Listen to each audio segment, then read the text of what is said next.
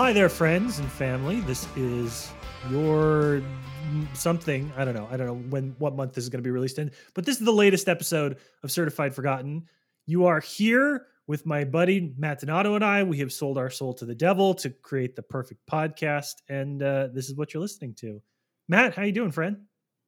The sky is yellow, and it's probably going to be orange tomorrow, so it's fine. Yeah, this is September 10th. For those of you there's probably somebody out there that's like, their jokes don't make sense. Why is this releasing in November, but it says September? So it's September 10th is when we're recording this. And the world is literally on fire. Sometimes we say it metaphorically, but we mean it literally this time. So that's fun. I like to use these intros as like a time capsule for when we listen back and hopefully go, wow, remember that? Like that was the craziest thing 2 months ago. That's how I'm hoping. It's the most boring, 7-week time capsule that we could ever think of. But as a reminder, this is the podcast where we talk about films that have 5 or fewer reviews on Rotten Tomatoes. We dig through some of the greatest discovered and undiscovered horror films, underappreciated and undiscovered.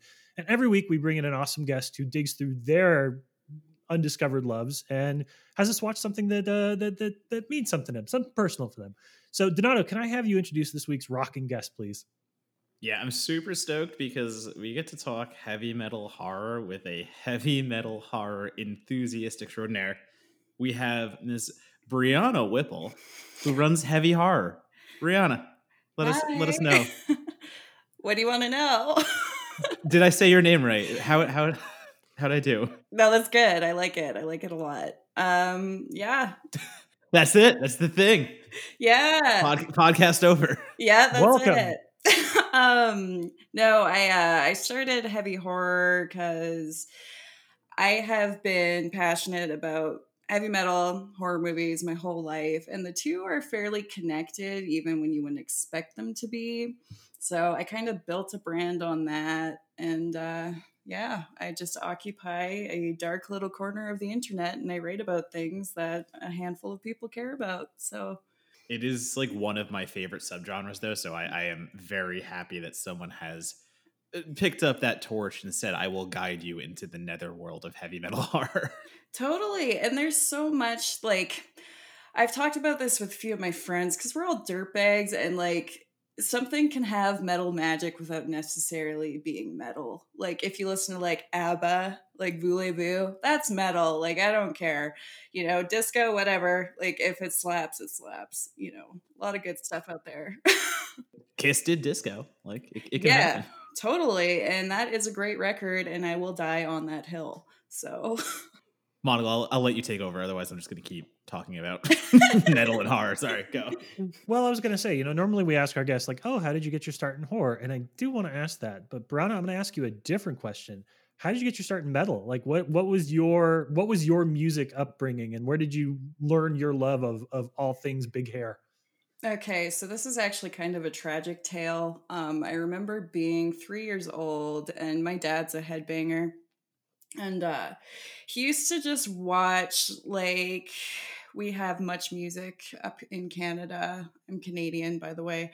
And I guess it would have been a throwback kind of thing. But I remember sitting in the basement. He's watching music videos, and it was the Hot for Teacher video came on. I saw David Lee Roth, and I was just like, oh my God, that is the most beautiful man I've ever seen in my life. It was like Wayne's World, Dreamweaver moment, which probably set me up for failure, but I digress. And then Iron Maiden's Number of the Beast was the other video. So I was hooked basically immediately. I just thought that's what music was. This was the late 90s. When I started going to public school, reality slapped me in the face. The glory days of heavy metal was over. So I had to carry that torch by my lonesome, and it was tough, but I did it, and I'm still doing it. So, well, wasn't it one of those things though, where going through that experience at the time was hard, but you came out on the other end and you were cool again, right? That one of those things where when you are somebody who is so passionate about, not a niche then, but niche now, when some slice of culture, if you can maintain that into your 20s, then you meet people that are like you, and they're like, holy shit, you love this, I love this. And you're like, oh, I'm a god among this group of people that are all gods to each other. Totally. Like, I feel like I've earned some badges because, like, heavy metal when I was in school was not cool. Like, I got bullied pretty damn bad. Like, you watch Trick or Treat, since we're talking about like heavy metal horror movies, how Ragman like gets bullied constantly because he's a long haired weirdo. That was me. So the fact that I wasn't like, okay, like I'm gonna throw out all my records just so people will be nice to me, like I feel like, I've earned the respect that I typically get, you know. That sounds I, I pompous, but I don't know because I was a musical theater kid in high school, and it's like just oodles and caboodles of respect there. Like everybody just walks around when you're listening to Rent in like 2000, and they're like, "Yeah, man, you got life figured out." I'm like, "I know, I don't judge." Well, that's like on my side, I 100% felt a bit bullied out of metal by my friend group. I started early enough, kind of like in middle school and whatnot, watching MTV Headbangers Ball. I don't know if that translated to Canada or not. Mm-hmm. Yeah, so like that was where I started to kind of discover it. I discovered the 80s and the 70s stuff later on in my life. So like we're probably talking like late 90s, early 2000s. So like my discovery was later. But as I was like, coming up in middle school and stuff like that, I started listening to like System of a Down and things like more new metal. Mm-hmm. And my friends like totally ragged on me 24/7, just like, why would you listen to this stuff? You can't understand what they're saying. Rah, rah, rah. And like they only listened to like, I want to say they still listened to pop at the time and things of that nature. So I didn't like any of that stuff, but I stopped openly listening to the things that I am now just like define me. Like all like metal is my one genre that I just rely on for everything. And it's evolved over the years and things of that nature. But talking about Number of the Beast, one of my go-tos and forever one of my go-tos is that song, just for the quintessential like quote unquote hair metal, but that fucking song just rips. Mm-hmm. Yeah, no, it's like it's something special, and people do totally try bullying you out of it. Like when I was in middle school, a bunch of like jockey kids used to think that they were insulting me by calling me Megadeth because I just wore a Megadeth shirt all the time. I'm like, that's cool. That doesn't bother me. Like, You're like, that's rad. That's the best nickname you could have. totally. Yeah. Yeah, when you were a kid, sometimes I think back in the stuff that people used to say to me, and I'm like, if I just leaned into that, I would have had stuff figured out so much earlier, you know? Mm-hmm. Oh my god, it took me until like 25 to figure out who I was. And like No, I no, like I'm not even talking about that. I'm like the insults they would give. If I just like appropriated those insults, I would have ended oh up my where god. I ended up anyways. And so Right, now yeah, I'm like, it's just like wait, yeah, like, oh, dude, what a geek. I'm like, yes, I collect board games. Thank you. I am they a geek. did the work for me. Why didn't I just lean Exactly. into They knew it? who I was before I knew who I was. Oh my god, are bullies actually helpful? I think No. they might be. I got called trashy once. Like the first time I ever got called trashy, it really hurt my feelings. And then I thought long and hard about it. I'm like, you know what? I am trashy, and now that's my brand. So, I was gonna say my taste in movies is often called a dumpster fire, and now that's just who I am. And I'm like, yeah, this is great. No, I own this now. This is awesome. totally. Bullies are so helpful. And, and speaking of Matt Donato's dumpster fire tastes, let's talk about horror again. So, Brianna, we got the metal. Did horror come before or did horror come afterwards? Was it something where you were like, I'm already kind of deciding I'm leaning towards this counterculture thing, I'm just going to go all the way? Or was there a lot of commonalities between the music and the medium that you were like, this is what I want? That's the thing. It was always kind of present in my life. And that's why, like, I have a hard time pinpointing what the first horror movie was for me because it was just always like a natural part of my life. Hmm. I remember one of my first instances, I was like obsessed with Ghostbusters. I hadn't seen it. Once again, I was 3 years old and my uncle was babysitting me. He looked like he was straight out of Pantera. He had like long hair, ponytail. He's like, well, what do you want to watch? We'll go to every like video store in town. We'll find it. And I wanted to watch Ghostbusters. We had to go to 3 separate places and we finally found it. And just me, tiny, with my little glasses on, sitting in the living room. Everything's dark. That library scene, oh my God, it like scared the daylights out of me. And it was peculiar because I was scared, but it was like a good feeling, you know? And I think that's when I knew, like, obviously at 3 years old, I wasn't like, oh, I'm a horror fan. But, you just look back and you get that feeling. And I remember getting that feeling again when I watched Arachnophobia. Terrified me because I'm not a big fan of spiders.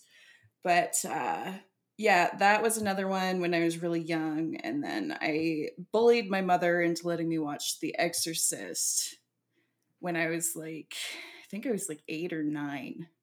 Bad call. But yeah, it was just always a part of my life. I just always wanted to watch like any and every horror movie I could get my hands on. So, We talk on the show a lot. We talk a lot about horror comedies because I'm usually not great with them, and Donato definitely is. But it's funny to me, the first two films that you mentioned, both Ghostbusters and Arachnophobia, are horror comedies. Is there something to like the music video, like horror comedy thing that makes those two a more natural leap? Do you find yourself gravitating more? Because spoiler alert, like Shock 'em Dead is very much a horror comedy. We're going to talk about that in its due time. But that to me, I think of that, maybe there's a little bit of a through line there. that's possible. I think with me, I just like to have fun all the time, which might sound like silly, but like my intake of like music, movies was always a break from reality. I didn't have the best childhood, so that was kind of just my breakaway. So naturally, if you want to indulge in something, you want to feel good. So I just like having fun. I like upbeat stuff, just like having a good time, I guess. I don't really know how else to put it, but I've never really thought about that before.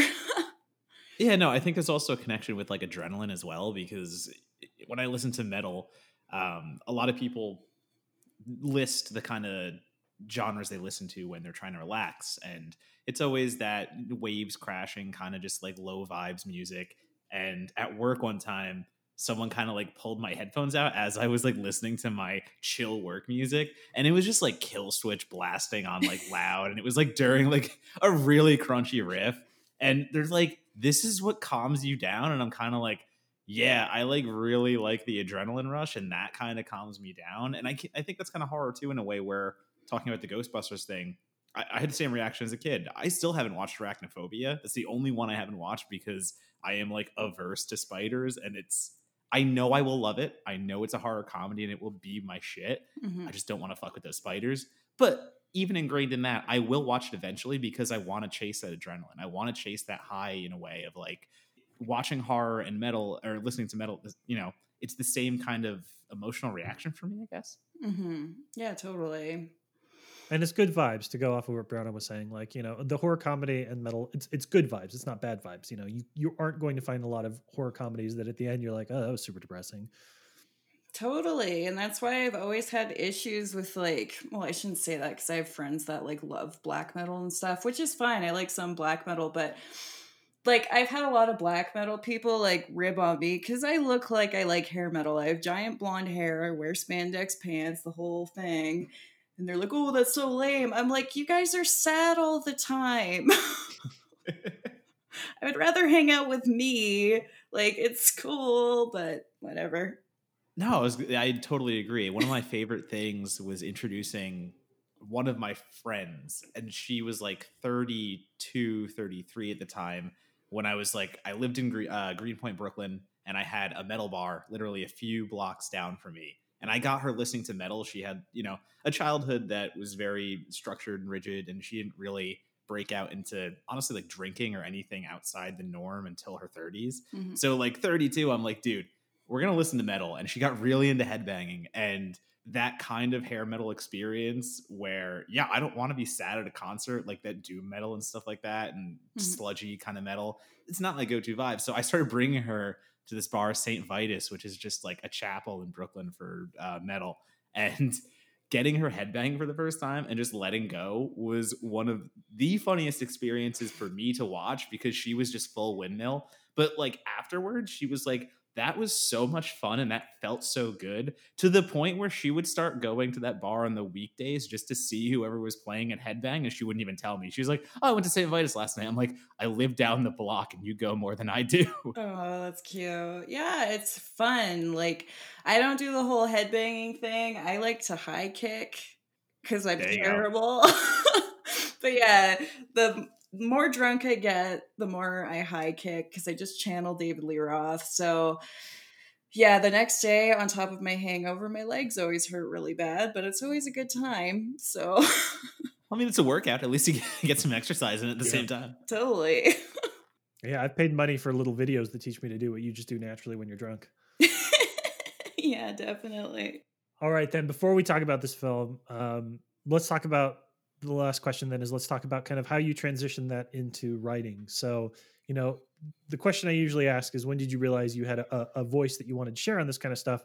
Obviously, you knew that from the very beginning that like metal and horror was your jam. But like, when did you start? Like, when did you start creating as opposed to just intaking? When did you find yourself being like, you know, I got to go, I have something to say about this thing. I got to go find an audience. I got to write for them. I want to make sure that my perspective is put down somewhere. Well, I think my friends were just sick of listening to me talk. So, like, I started dipping my toes into journalism 7 years ago because I hadn't even considered it. I've always liked writing. But I had a friend that was an editor at a magazine here called Beetroot. And they were looking for writers. And I was like, oh man, like I could try that. And I did. The first thing I did was a retrospective on People Under the Stairs.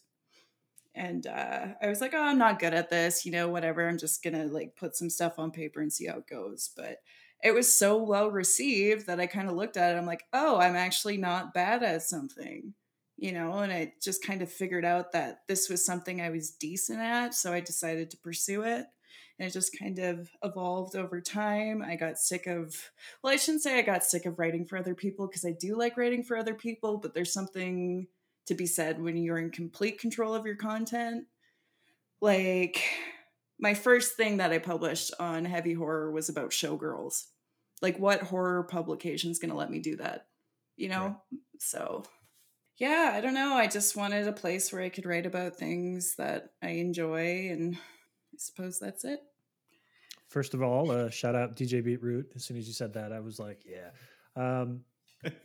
Everyone go watch Get Duked on Amazon Prime. Get Duked is so good. Second of all, so, you know, you're writing probably with films like Shock 'Em Dead, you're writing about some stuff that isn't really, you know, it does fall in that kind of like gap area, right? Because it's genre stuff, but it's kind of silly. So people aren't necessarily going to, you know, the genre crowd doesn't want to write about it necessarily. Music crowd doesn't want to necessarily write about it. So like, what has the experience been like of basically having this little corner of film and the internet to yourself? I love it because it's just where I put like how my brain works. Like, I don't know. I've written about really dumb movies. Like after the last Rambo movie came out, Last Blood, I wrote about Staying Alive, which is the sequel to Saturday Night Fever that nobody knows Stallone directed. So it's just like, it's cool that I can put all these like garbage movies that I love so much on a pedestal because I put them out there and people are like, oh my God, I didn't know this existed. I will check this out, you know? So it's just nice being able to like share some of my like specific brand of nerdiness with people who may not have been aware of certain films, I suppose. Yeah, I think that comes along with, as I say this out loud, obviously, whatever, but as I find more success, quote unquote, whatever that is, quote unquote, I am forced to write about things that maybe I don't love as much, where it feels like the less I get paid to do something, the more freedom I have and the more I can write about whatever it is, versus when I start taking these other gigs and I start writing more pieces that are handed down to me, I guess I would say, versus what I can do. You know, they're things that it's work at that point. It's work. It's a subject I have to write about and research. And it's something that's like, all right, I just have to sit down and do this, versus when I was writing my own blog and when I was doing, like, I just had more freedom. And sometimes I have that thought of like, you know, like what means more, that I'm getting paid to write something that's sure. Okay, fine. I can do this, or writing on my blog about that, like you said, that random fucking horror movie that no one is talking about, but it's like, yo, I saw this movie. I'm championing it now. I don't care that it's not a major site. You just need to see this shit. Totally. Like, it's all about balance. Like, because you do need to get paid. So, like, Yeah, but there's a difference between stuff you watch for work and stuff you watch for fun, you know? Like, it doesn't matter. Like, being a film critic is a great job. I do really enjoy it, but it's still work. You know, sometimes I'll put off screeners for like way too long because I just know it's work. Even if I know I'm going to like something, I still put it off because that's how my brain works. I'm like, oh, this is actual work, you know? So it's just nice being able to have fun with writing, you know, when you do so much of it. But yeah, and I also, well, I was gonna say too, like really quick, I just hate that connotation of like, oh, it's just a blog versus like, oh, well, I write for a prestigious website, where it's, I don't think that means much. I think great if you want to take those jobs and, you know, get paid to do the big time stuff and be tied to tent poles and popular topics. Sure, that's fine. And I do it sometimes. Yeah, of course, because if I'm interested in it, it's easy to do. But man, like I hate when people discredit the smaller sites because, oh, well, they're just a blog writing about whatever they want. Like, why should we care that much? It's like, because they're run on passion, because they're literally writing about everything they want to write about just for fun because they love it. Like, I just wish there was a better marriage of both of those kind of mindsets. Totally. And those are the kind of writers I like a lot. Like, I love people that are fueled by passion because I find that like horror and heavy metal, they have the most passionate fans. So like one of my biggest pet peeves is when people that don't like horror try to cover horror because that hatred always bleeds through. And it's like, you could have let somebody else do this, you know, like it drives me nuts. I mean, the reason we kind of started this podcast is literally because we looked at Rotten Tomatoes for a while and we're like, oh, the critics there are ignoring horror or they're shitting on it completely. Like, there was a long time where no horror critics were actually on Rotten Tomatoes. Mm-hmm. Yeah, and one of the nice things too, I mean, before we talk about the film, I love sites that are, you can call them whatever you want. You can call them like microsites or smaller sites or self-run sites, self-published, all of those things. The sites that are basically covering the kind of things they want to cover, those are absolutely essential to expanding the canon too. There was nobody in like 1998 that was sitting there looking at something like an Event Horizon and saying, you know, this movie, this is great. Like, this is 100% my shit. There wasn't a lot of like cultural coverage of it, but you think of that now. So like, I grew up thinking movies like Event Horizon and Ravenous. I was like, oh, look at how crazy and indie I am. I like these movies. And then you get to a point and you're like, oh shit, everybody loves these films because they're really good horror films. But you have to have like that recanonization of a lot of those titles. Like, it starts with those smaller sites being like, I fucking love Event Horizon. And then the people that write for there, you know, share their love with other sites. And eventually you do get the bigger sites that are like, let's do our 25th anniversary retrospective of Paul W.S. Anderson's Event Horizon. But like, it starts with the smaller sites. It starts with the genre sites. Those are the ones that are basically taking the movies that everybody looked over from 10, 20 years ago and saying, I fucking love these movies. And when you do that, you know, that's how you start to build out the more of a horror canon. That's how people are like, oh, this movie that I grew up loving that nobody ever talked about, so I thought it wasn't good. Like, now I want to talk about it because everybody kind of thinks like, oh yeah, that movie was all right. Totally. Correct. I'm correct. Mm-hmm. Donato, did you hear that? Did you hear that? I am choosing to ignore it. Oh, darn it. All right.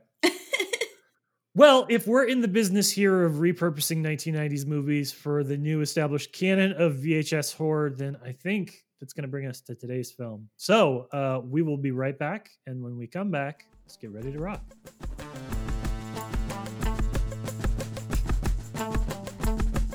Well, I wish you could have heard the really frustrating sound cue that Donato just played to kick off this segment, but you never will.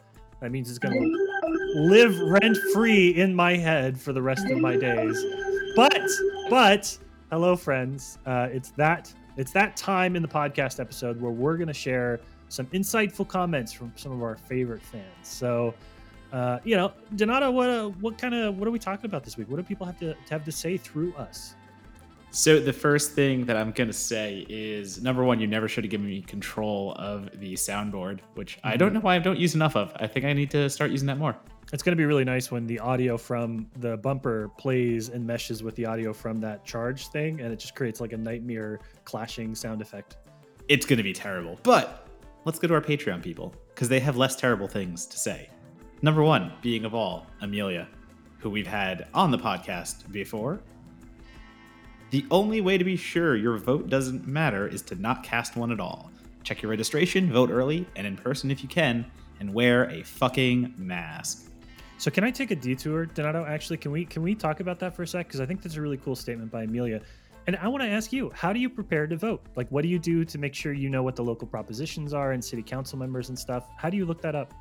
So Los Angeles sent out these very helpful little packets that were basically like, so you're gonna vote. Let's take a look at everything and see how you fall. And it had a lot of information. It had a lot of things that I could research without even going online or anywhere. It's just right in this packet. So it was pretty simple in a way, I would say. I am honestly still waiting for my ballot because I moved here. I was not registered. I registered a little later than I wanted to. So still waiting for the ballot. But yeah, the process was not horrible. I'm not going to vote in person just because California is a disaster for this kind of stuff still. But I will be voting through the mail. Nice. I, as an Austin, Texas voter, I use the Austin Chronicle, which is, I think, was described recently by someone I follow on Twitter as a left-leaning weekly mag, which is probably, leaning is probably doing a lot of heavy work there. It's a flat-out left magazine. God bless it. I love it. That's why I write for it. But they have a really good breakdown, as they do during every election, of the issues. They provide their endorsements as well as, candidates that they might not endorse, but basically if they're like, if you're excited about this person, if you want to vote for this person, they're good at this and you should feel good about it too. So my wife and I will be doing early voting this week. We're gonna do it in person. We're gonna get the goddamn sticker and we're gonna vote the bastard out. Yay! Do that. Yeah, do that if you can. It's just, if you can't, there's still plenty of options. That's the good thing about mail-in voting, and hopefully this is not a complete disaster where they try to say things like, oh, you didn't fill it in correctly, so we couldn't count your vote. I bet you thought we were going to be jokey with that, Amelia. Nope, now is not the time for jokes. We are going to talk seriously about voting. This is 100% serious. Do it. Do your part. All right, number two. This is much more lighthearted. This is from Mama Monagle, and she would like to update everyone on her 30 Days of Halloween marathon, who, by the way, I'm not even doing one, so respect on your mom for doing a 30 Days of Halloween marathon and beating the horror critics at this game. But 2 quotes. My favorite horror film so far is Dr. Sleep. I love the closure it gives to Danny in The Shining. House of the Devil is another favorite, along with Ghost Ship and Aliens. So I posted this on Twitter not that long ago, but my mom always does 30 Days of Halloween, or usually does 30 Days of Halloween. And this year, she sent me the list. The stuff that she's seeking out, she is going to watch stuff like Relic. She's going to watch stuff like One Bedroom, 1BR. She's going goopy with Overlord. She has Anna and the Apocalypse on the list. She's got The Invitation, Under the Shadow, Bone Tomahawk, of course, because it's my mom and I gotta do stuff. It's just, I mentioned before that I get my taste in horror movies from my mother, and she is still to this day one of the most experimental watchers I've ever seen. If it looks good, if she hears a bit of buzz over it, she's gonna go seek it out. And that means that anything, like all the mainstream stuff and all the indie stuff, anything you can think of, she's dabbling with it. And I'm never more proud of her. Proud of her all the time, but I'm never more proud of her than I am during October. Yeah, mad respect, just because of all the tweets I see online from a certain generation of horror fan who like to proclaim things like, there hasn't been a good horror movie since the 90s or the 80s, and modern horror is terrible, blah, blah, blah. So just straight up kudos to your mom for not being one of those trash humans. Yeah, and my favorite thing about her list is she lists The Thing, and then she says all of them, 1951, 1982, 2011. Good job. God bless. God bless. Amen to that. All right, should we get back to the show? Yeah, if we have to. All right, let's do it.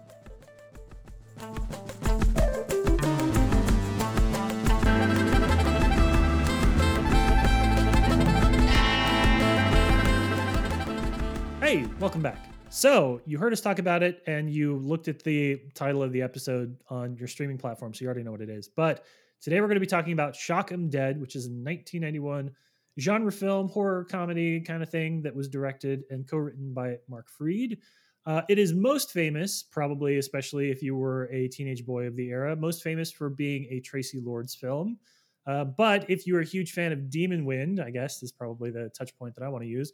It also stars Stephen Quadros. It stars, for a very short period of time, Aldo Ray. And it is about a young musician, a young, terrible musician who sells his soul to the devil in order to become the greatest guitar player who ever lived. And this is true. They actually use one of the greatest guitar players who ever lived as his double. So there's actually some real good guitar playing in the film. But he's joined by sort of his trio of soulless muses who have also made deals on their own terms and kind of work with him to navigate the soulless world. He does go back and join the band that he unsuccessfully auditioned for at the beginning of the movie, and they make their rise to greatness. But in order to keep his newfound guitar skills, he has to kill, and kill again. If you are familiar with Troma films, you're going to recognize a lot of the same crew and cast from the bits and pieces of this. But I think this is something that we shouldn't relegate just to the Troma world. I think that there's more to this movie than just exploitation. So let's start the conversation, of course, with Brianna. Why Shock 'Em Dead? Why is this the movie you wanted to bring to us? Okay, so this is going to make me sound really perverted and terrible, but this is the horniest of all heavy metal horror movies. And what I mean by that is Angel is a total babe. There is big-haired ladies in silk lingerie all throughout the whole thing. It's goofy as all hell. The music sucks. Like I'll give it that. It's terrible. But it's just like a really fun movie, you know? There's some cool fog machine graveyard scenes, and yeah, it's just perfectly trashy. And I don't know. I was counting. I looked down at my notepad and I'd written 4 minutes, 23 seconds was the first time that someone took their top off. So I was like, I know exactly who the audience of this movie was at the time. Yeah, there's a ton of boobs in this. And also, it's not just like taking a top off. It's a whole Porky's-esque scene where Stephen Quadros' character is looking through a hole in like a pizza parlor on the wall. And that's how he's spying on the girl changing. Like it's fucking insane. And that was also the first moment I was like, yeah, I know the exact kind of 90s movie we are watching here. And like I like cracked a beer and I was like, yeah, we're ready. Yeah, he's like up on that counter. He moves the pepperoni that's hiding the peephole. And it's like, you have coworkers. Where are they? Why aren't they like, what are you doing? There's a manager there and he's using the pepperoni people. Also, Monocle, how fucking dare you take my Demon Wind reference? You didn't even let me have it? No, I was setting the stage for you to talk about it. When you suddenly at some point during us talking about Shock 'Em Dead spend 10 minutes talking about Demon Wind, I wanted to set the stage for that early so people weren't confused when it happened. Well, it's hilarious because it says introducing Stephen Quadros like as his first role in Shock 'Em Dead, but Demon Wind came out in 1990 and Shock 'Em Dead was 1991. So I want to know what kind of funky work was there because I know my Quadros from Demon Wind. He's Chuck. He is the almighty magician of Demon Wind who turns into a shotgun blasting killer of Deadite knockoffs. I don't even know what to call them, but I really dug Shock 'Em Dead. Like it is the exact kind of canon where comparing it to like movies of the time, heavy metal horror movies specifically, like Trick or Treat, Black Roses, Rock and Roll Nightmare, it does feel the quote unquote campiest, and it does have that Troma vibe where you can tell their soundstage is just like a random room somewhere. They slap some AC/DC posters on, and everything is kind of cheap in the background. But there's a lot of energy, and there's a lot of just leaning into exactly the kind of sleaze that it wants to be, where it comes together somehow. And I say somehow because it's totally going to turn some people off and be like, this is just perverse garbage, blah, blah, blah, chicks with tops off for no reason. Like, why does the chick have to show her boobs when she shows her scar? Like, all these little things, they just find every reason to get girls naked. But for the kind of late night heavy metal movie, it fits the vibe 100%. Totally. And there's nothing wrong with chicks getting naked. If you like heavy metal, you like boobs. It's just how it goes. It's totally fine.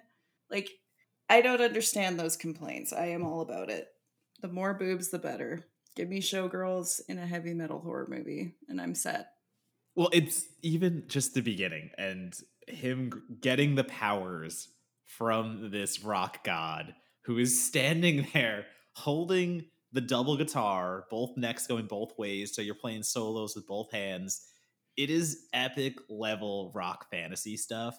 The two girls around his legs just grabbed on, and it is funny to see how it's played. You know, now you watch Deathgasm and you have the same scene, and it still has that same fantasy because it is forever the rock and roll fantasy. And it's just so funny to see how it hasn't evolved, but like there's not a big deal because heavy metal's kind of forever.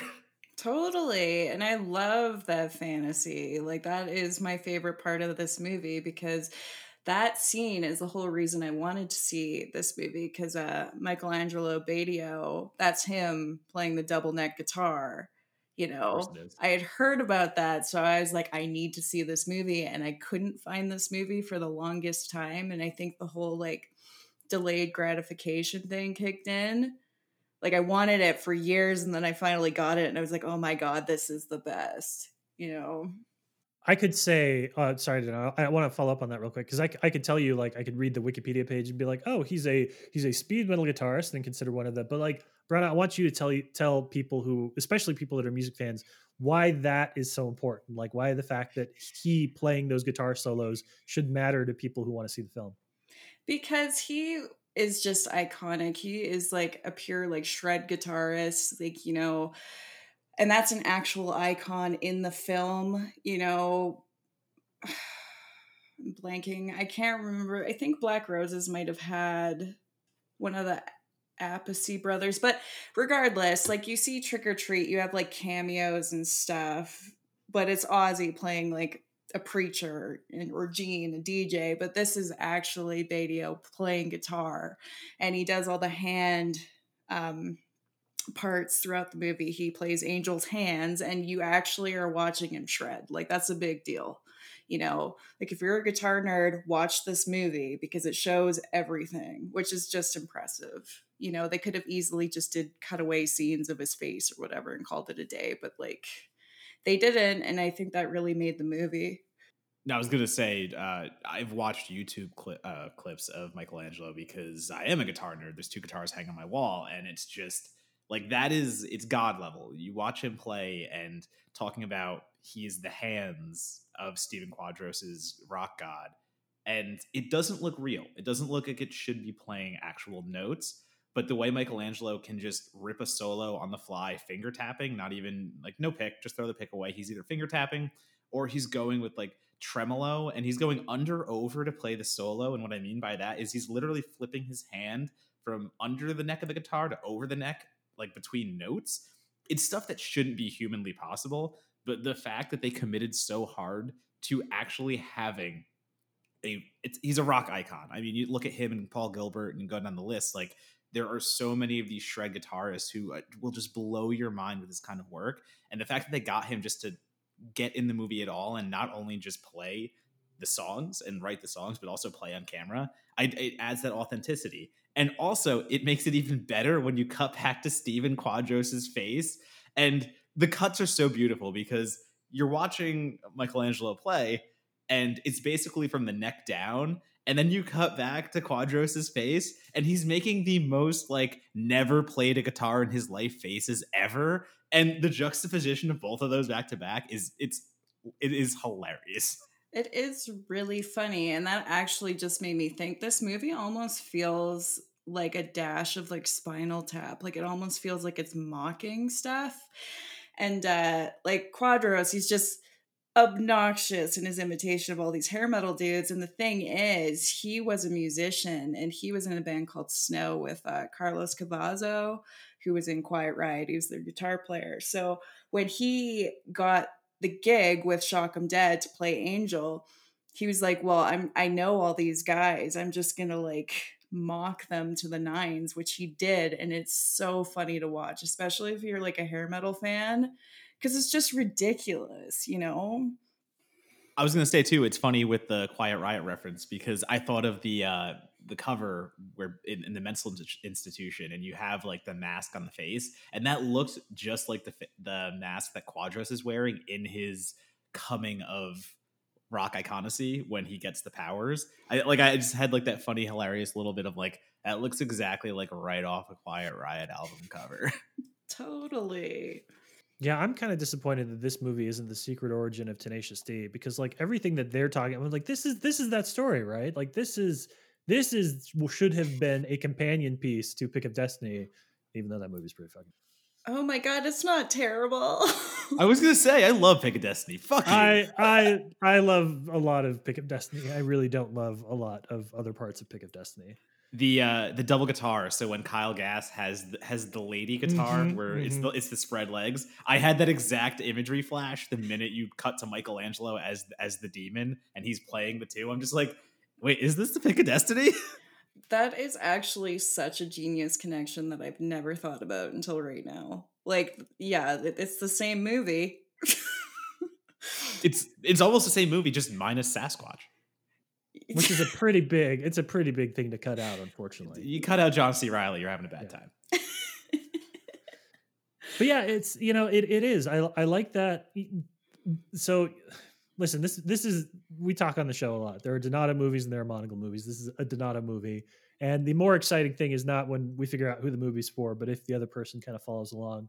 And I found myself being kind of won over by Shock 'Em Dead for a variety of reasons. One of which is definitely the fact that they're actually playing. You watch so many musical biopics over the years, and it's especially egregious, I think, when you're looking at movies about pianists, because they're always just like, they cut to that like over the top of the piano shot where their hands are doing whatever they're doing in absence of the screen, and you're like, you're not actually playing this at all. It's hard. I have just enough like guitar skills from when I was in high school not to be able to play anything, but to recognize the fact that there's a lot of stuff going on there that's actually happening in real time. And when you can see like these songs, good or bad, are being played the way that they're being played on screen and on the soundtrack, you're like, that's a degree of authenticity that I did not expect a movie like Shock 'Em Dead to have.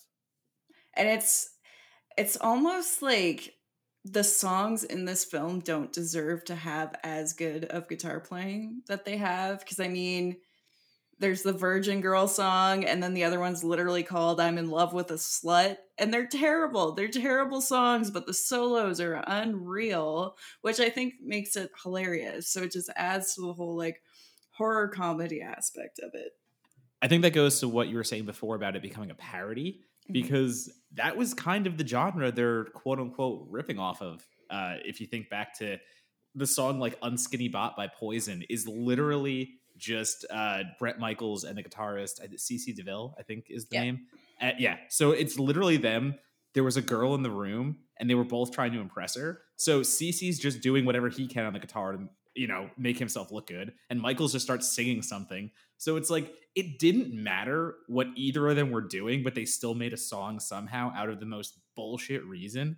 And I think that's 100% what this movie is kind of saying by, that Version song is so laughable. And it's kind of like anti what heavy metal even stood for at the time. Like, don't have sex before marriage, stay a virgin, blah, blah, blah. And then all of a sudden, obviously Quadros is, Angel Martin comes in and just starts shredding and starts then talking about deflowering the virgin because this is metal. This is what we do. But I think it's a parody. I think all of that is actually in there specifically and not just random. I think it's meant to say like, no, a lot of these songs were just about fucking, it didn't really matter because here's a cool guitar solo. Absolutely. And it has to be a parody because when like Quadros finally performs, did y'all get a kick out of when he just immediately pukes on that chick's tits after he's done singing? Because I died. It's so funny. It's like, it's not even like a stage thing. He just pukes and they just move on. Like, there's no moment of like, did that just happen? Like, somebody says it, but they're like, it's brilliant, it's genius. And it's like, that's metal, I guess. I'm going all in on like the parody bit too, because the movie literally opens with a bad cover of Purple Haze. And it's kind of like, how can you, if that's the way you're going to open the movie with your cover band playing one of the most iconic guitar songs of all time, like you have to be in on the joke a little bit here, right? Like you have to be kind of saying like, listen, this is we're doing this, we're not doing this 100% seriously, so it's okay, because they do that. Like they have Purple Haze multiple times throughout the movie, and you're just like, what are you doing? Okay, like, garage band. I actually have something to say about Purple Haze. Do y'all know who Winger is? Yes. Okay. So Winger, on their second album, or maybe it was their first, I can't remember, they covered Purple Haze, and it was terrible. And I swear to God, the Spastic Colon cover of Purple Haze in this movie makes, like, no, that's not what I want to say.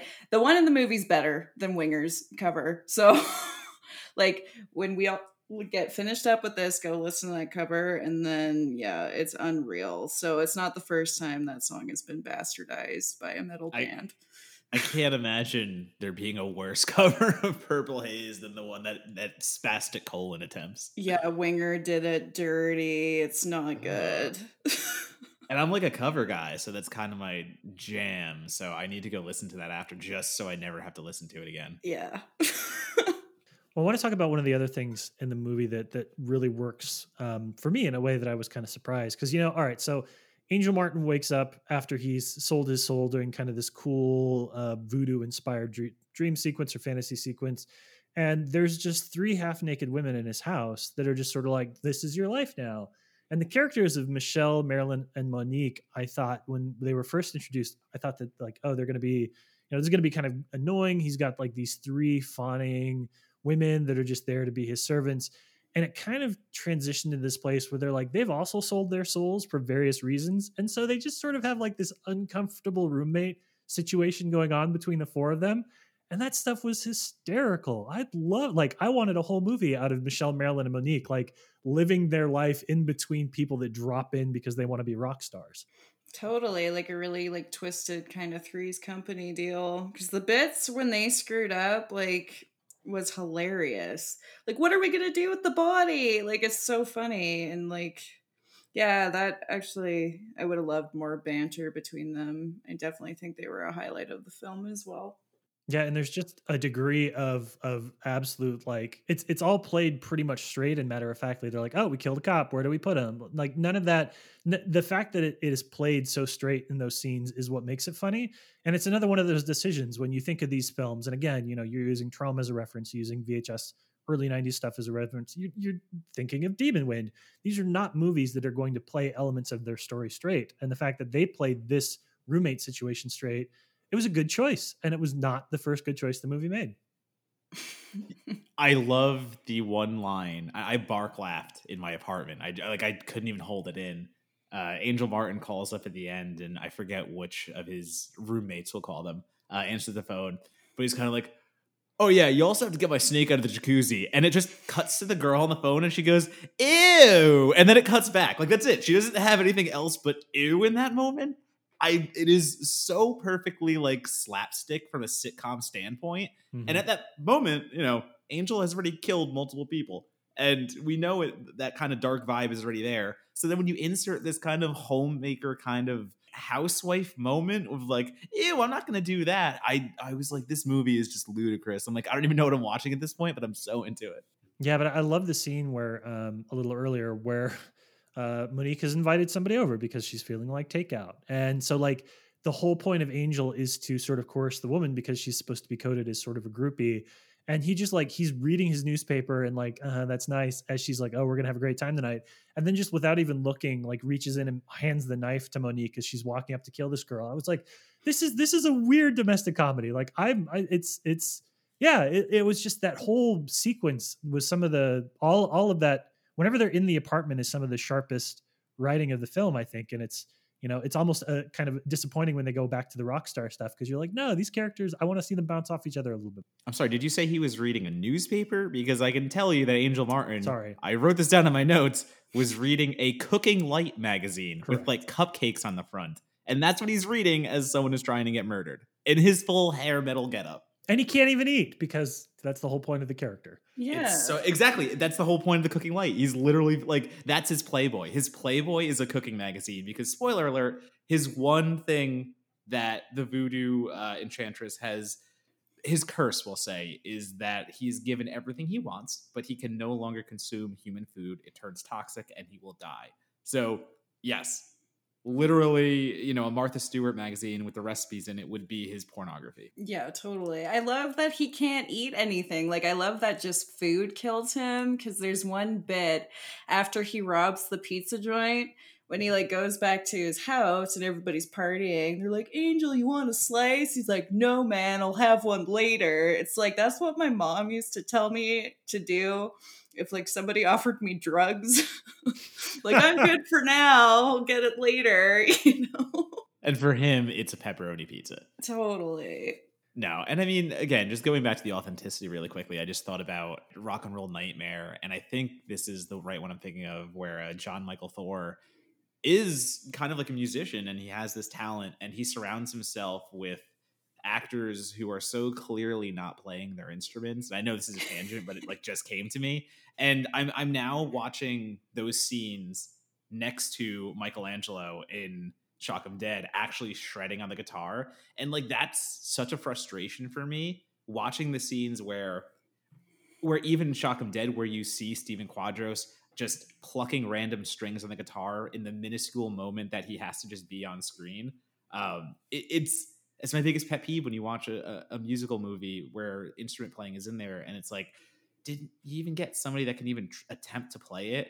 Like you look to the drummer in Rock and Roll Nightmare, and I think he might have been okay, but there's one point where there's a solo being ripped, and the guitarist is playing chords, and you're like, isn't there anything here where you can do? Like, can't you just attempt to even play strings versus the chord? Yeah. So again, like just to reiterate, that came to me right now, but it's such a big thing where you can have someone like Michelangelo just doing the damn thing on camera. Well, I'm gonna tangent again. Sorry, Donato. But I want to ask you guys about kind of a character switch that they do between Greg and Angel, and how you're kind of setting up in the beginning, because Angel's this nerdy guy that works at a pizza place who peeps on folks through the wall and plays a really terrible guitar solo during his audition. I love that too. But he's kind of coded as like this victim, right? And that he's going to get this power. And you think about 30 minutes in the way into the movie, it's going to be like, all right, he gets everything he wants. He finds out he doesn't want it. And then he has to figure out a way to break the devil's contract. And instead, no, he's just kind of an asshole, spoiler alert, for the rest of the film, until he gets killed, spoiler alert again. And the heroes of this movie are Greg and Lindsay, the Tracy Lords character. How do we feel about the fact that they kind of set this up where you feel like you might be rooting for Angel, and then he just sort of sucks for the rest of the film? Well, hot take, I think Greg sucks too, because of course Greg reminds me of pretty much every man I've dated, where you're like, oh, like a career in music isn't lucrative. Here's a really good job opportunity. And then they're like, no, babe, I'm not going to do construction. I'm going to make it big. And then it's like they're playing like school dance halls. They're cheating on you with groupies. And then all of a sudden his girlfriend's hanging out with Angel, and then he's flipping out. He's showing up at the dude's house. Like, it's all toxic. It's all not good. So I understand, like I know Angel's bad, but I still was rooting for him, and I know I shouldn't. But also he has better hair than Greg. So that kind of sways me a little bit too. But no, I was going to say, Greg has a huge Scott Stapp vibe going on. He's got that hair that kind of just goes around his face and like frames his face, and it's all flowy. And I just never liked him from the start. He even has like a cross necklace, I think, that he's wearing. Yeah. I guess is the symbolism of the quote unquote hero. But yeah, like there are a lot of characters I just didn't really give that much of a crap about. There's little things that you throw aside, like, did we have to have the moment where the lead singer is like shooting up in the bathroom? Like, I was waiting for that to play into something, but it doesn't. And there are a few choices that I'm kind of like, interesting. I don't hate this person anymore or like them anymore. They're just kind of nobody, because I'm here just to see Angel's. I wanted a little bit of a redemptive moment, I'll be honest, maybe where he realizes at the end that he has been a shitbag the entire movie, and there could be something more to this whole selling your soul thing. But hey, I'll take his head exploding in a practical effect. Well, if Johnny doesn't do heroin in the bathroom, that syringe doesn't come into play at the very end. So that's a good point. That's a very important setup. It is Chekhov's vial of heroin. It is Chekhov's vial of heroin. But can we talk about the heroin thing for a minute? Because that doesn't make sense at all. Yeah, it came out of nowhere. I was like, wait, what the fuck? And it's stage fright, so you take heroin. Raise your hands if you haven't done that. Okay, I've never done heroin, but I'm pretty sure it's a downer. That I was thinking like Coke would be his thing, because he immediately got like super speedy and super upbeat and just comes out like literally swinging. He just comes out dancing on stage, and you're like, well, he also had half of one beer, guys. Like, come on. Right. Why do I have to keep explaining it? He did all of the heroin and then half of one beer, so they balanced out and he's fine. Was it a beer or was it a Coca-Cola? Because I think I wrote down that it was a Coca-Cola, because I was like, maybe it balanced out. I don't know. Yeah, half of a sugary Coca-Cola balanced out that whole syringe of heroin. Yep. But yeah, no, I honestly, that is, again, I have never done heroin, nor will I, but I assumed it brought you down from everything I've ever seen in another movie where there's a heroin den and people are just laying around, and that was an odd choice by the filmmakers, but agreed, Monocle, it does put the needle there. So at least, yes, I meant for the character. I knew it played obviously in the third act, but Johnny was quite the character out there. Yeah, he was something. Yeah, so I mean, let's talk about here at the end about some of the murder horror stuff too, right? Because we always say like this movie is going to be attractive to a metal audience for the same reason that Brianna has said, because you've got like, it is a heavy metal horror film. It has a real rock and roll legend that is actually participating on some level. So that's going to send some people to Flixer's Way, or whatever the fuck the name of that app was. Some people are going to sling Flixers. Some people are going to come check that out. But what about the people that are kind of just like going for those VHS nasties of the period, or like trying to find the home video stuff? You know, is there enough here to keep the horror fans satisfied? Is there enough like DIY special effects and gross kills, as you alluded to earlier, Donato, that you think horror fans are going to have a good time with this one? I think that it will be a tad bit of a struggle for some, because the kills do pull away. There's this one really egregious fade to black moment where we don't get to see Johnny's death. We get to see Johnny surprised by Angel Martin, who is standing over him in like a warehousey kind of dealy scenario. And then it just fades to black, and you see Angel Martin then walking back into like the auditorium, and he's like, "Hey guys, I'm back." And you know he's just committed murder, but we don't get to see any of it. So there's once or twice where we get some practical effects going on, but largely it is bloodless and more comedic, where the gore hounds, I think, might be left feeling for something else. But I mean, if you're into heavy metal, though, I think that trumps it. I think this is way more of a heavy metal film where, yes, some Deathgasm gets both right. I love it for that exact reason, because it is like Sam Raimi practical effects vibes, and it also goes with the metal very hard. I don't think you always need to do that, because the vibe and the tone that this is selling, and the vibe and the tone that Shock 'Em Dead is employing throughout the entire film, it hits that right. And more gore would have been amazing, but for what we get, I'm kind of okay with what we have. Yeah, I think that summates it pretty well. Like, there isn't a lot of gore, but the thing that I think it has going for it, it definitely doesn't drag. Like, I think the storyline is fairly like even, where you will be entertained throughout. You won't see a lot of stuff, but it's just such a bonkers and weird movie that it'll hold your attention if you like horror comedies. It kind of felt at times like a Steel Panther video, especially the very first scene where he becomes Angel Martin and he wakes up in his bed and he sees the women around him. It literally has that vibe where one of his roommates, again, walks over to a closet and is just like, "Here's all your new wardrobe. It'll fit perfectly." And it's just a closet full of leather. And it just had that vibe of a Steel Panther video where you know what you're here for. And again, would I have loved some goopy ass kills? Would I have loved some like daggers into bodies that like pull them apart versus just a quick stab that you don't see because they don't even have the budget for fake blood? Of course.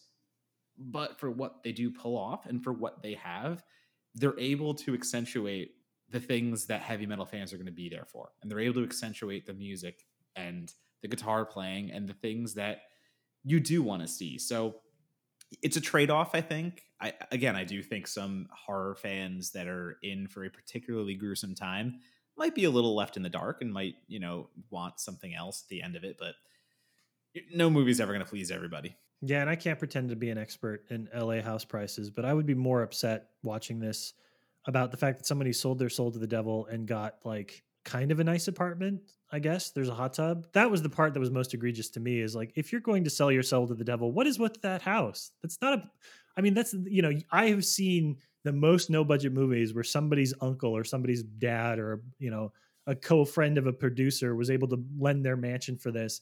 And it was just like, you see that and you always think, how do they get those really nice houses in the film? So I kind of respect Shock 'Em Dead for just being like, this is the nicest house we could get. It's okay. Listen, even the devil is a budget, man. LA real estate ain't cheap, buddy. No, I hear you. I just appreciate it. I appreciated that. It was one of those pet peeves that I didn't even realize until I was watching the film. All right, last question though.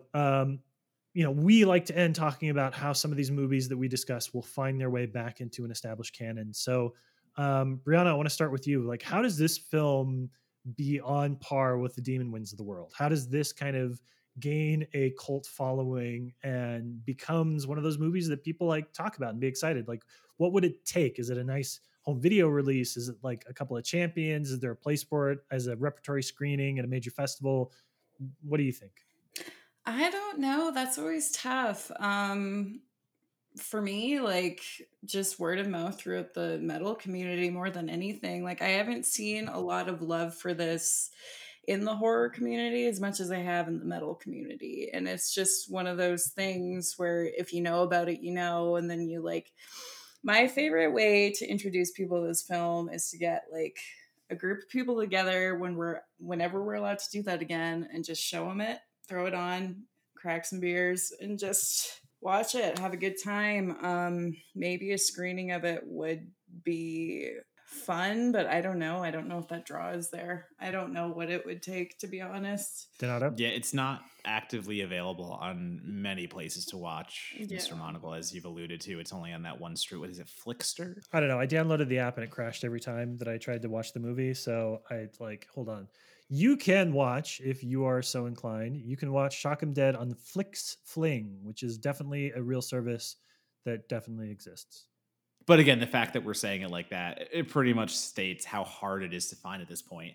And just like you're saying about heavy metal fans being more into this than horror fans, I think that goes back to exactly what I was saying. It's a much more of a metalhead movie. So for the horror community to actually get into it, I think it needs to be paired. Give it a night where you play even 3 of the big or actually 2 additional of the big ones, and you sandwich Shock 'em Dead in there. So maybe you do like Rock and Roll Nightmare, sandwich Shock 'em Dead in there, and then throw like Black Roses on, and you have that kind of feeling of seeing it in context with other heavy metal horror movies and seeing that vibe and kind of getting that energy. I think that would be a great way to rediscover it and try to get more people into it. Definitely. That's actually like, yeah, that would probably be the best way to go about it because Trick or Treat has a pretty large following. I mean, like Black Roses, even Rocktober Blood does, but for some reason this movie doesn't, you know? So, yeah, definitely like just sandwiching it in with other movies in the same vein would probably be the best course of action for sure. And that's also a great way to do some retrospective stuff for if you could get into a theater somehow when theaters are a thing that we can go back to like safely. Playing it alone is one thing, but again, when you throw it with something else that's more notable, you draw the tickets with one title and then you show them something else that they're going to love and they just don't know it yet. But you do need the draw to be there in that initial moment. So you need that, or you need the advocation of, when I go to Fantastic Fest, there's always a Arrow Video resurface or something that they bring, but you have Arrow Video's name or you have Scream Factory's name. If you're able to get that kind of release for it, that also gives it that kind of accreditation, I guess I would say, which it sucks. I mean, everything needs an endorsement now. We're not just discovering things unless someone on Twitter that you follow has dug it up and it gains a following, something of that nature. So for something like Shock 'em Dead, someone puts it in a Tracy Lord retrospective. I don't know, something of that nature. I was going to say, when Donato, you get off your ass and do that Stephen Quadros retrospective at the Museum of the Modern Art, this will be one of them. You joke, Monocle, but there will be a day where I am hosting at least a screening of Demon Wind somewhere. I never joke about your love for Demon Wind. All right, well, there you go. Coming soon to a Donato fueled retrospective near you. It is Shock 'em Dead. Brianna, I want to say thank you for coming and, talking about this film, sharing a bit about your history, letting Donato get to talk about metal with somebody, which is not something that ever happens on this show. And I want to give you an opportunity to kind of promote your work too. So, if people liked what they heard, if they want to read more of the stuff that you're putting on your website or some of the freelance stuff that you're doing, what are the best places? Where should they follow you on social media? Twitter is probably my biggest. So it's Breanimator, which is BREANNAIMATOR. And then for my work, it's just heavyhorror.com. That's where I post pretty much everything. So yeah, pretty much just those two sources. Awesome. Donato, the next time you talk about Demon Wind, how do people make sure that they're there? You can follow me at DonatoBomb on Twitter, Letterboxd, and Instagram. And I will post all of my articles because I've realized at this point, when I say I'm writing somewhere and we post these episodes 3 months later, I might not be writing for there anymore. So at this point, I'm just going with the socials. DonatoBomb, Twitter, Letterboxd, Instagram. Be there. As for myself, you can follow me on social media. Twitter basically is the best at LabSplice, LABSPLICE. I've written for a bunch of different sites. Tomorrow morning, I'll have written a piece on drive-ins for Eater Austin, which is kind of cool. So you can go check that out if you want. Otherwise, visit our website. Go visit www.certifiedforgotten.com twice a week as of this writing, hopefully more in a couple of months. We are putting out a lot of really interesting criticism on a lot of really good films that people wouldn't otherwise talk about. So if you're one of those folks that always says, oh, I wish somebody would write about this, guess what? We're writing about that. Go click on it. God damn it. I'm being very listen fortunate. to our podcast. God damn it. Leave us a fucking review. God damn it. But they're already listening if they're listening to this. So we shouldn't yell at them. We should thank them for listening to it. Thank you for listening. Please leave us a review. Brianna, it was so nice to have you on the show. We'll be sure the next time we have a rock and roll horror movie in our sites, we'll be sure to make sure you're the guest for it. Definitely. Thanks for having me. And I'm so relieved you liked it. I was a little nervous about it. So no, Donato was always going to love it. It was only ever me. And I you don't need to worry about me for these types of films. I'm glad I liked it too, but I should never be your target audience. Okay. Good to know. Donato, take us off. Stephen Quadro.